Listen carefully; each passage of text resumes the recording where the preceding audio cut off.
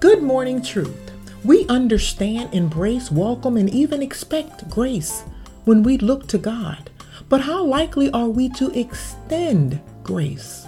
In Ephesians 4, it tells us to let all bitterness and wrath and anger and clamor and slander be put away from us, along with malice, and to be kind to one another, tender-hearted and forgiving, just as God forgives us.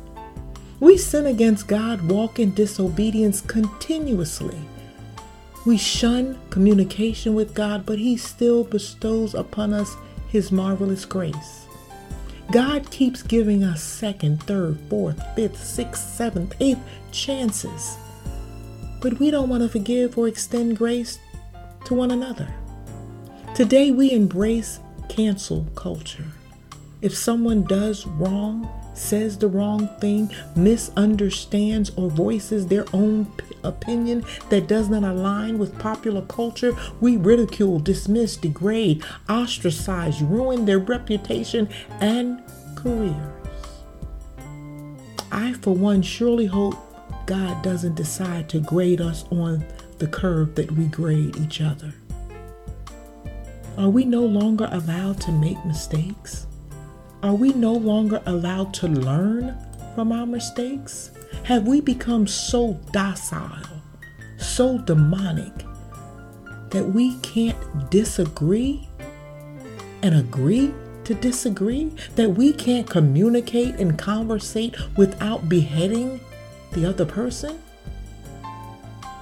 While repeatedly being extended grace, many of us have made life on earth a living hell for others, while we have held the pitchforks and added fuel to fires.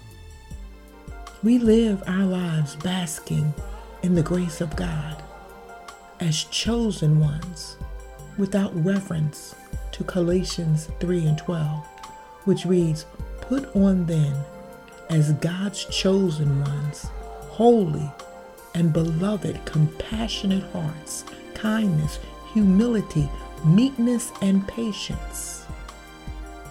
Each of us are extended the opportunity on a daily basis to be the light in darkness as God has called us to be. I challenge you to change the rhythm around you. Commit to the groove of grace. Remember, when you start your day with truth, blessings throughout the remainder of the day is inevitable.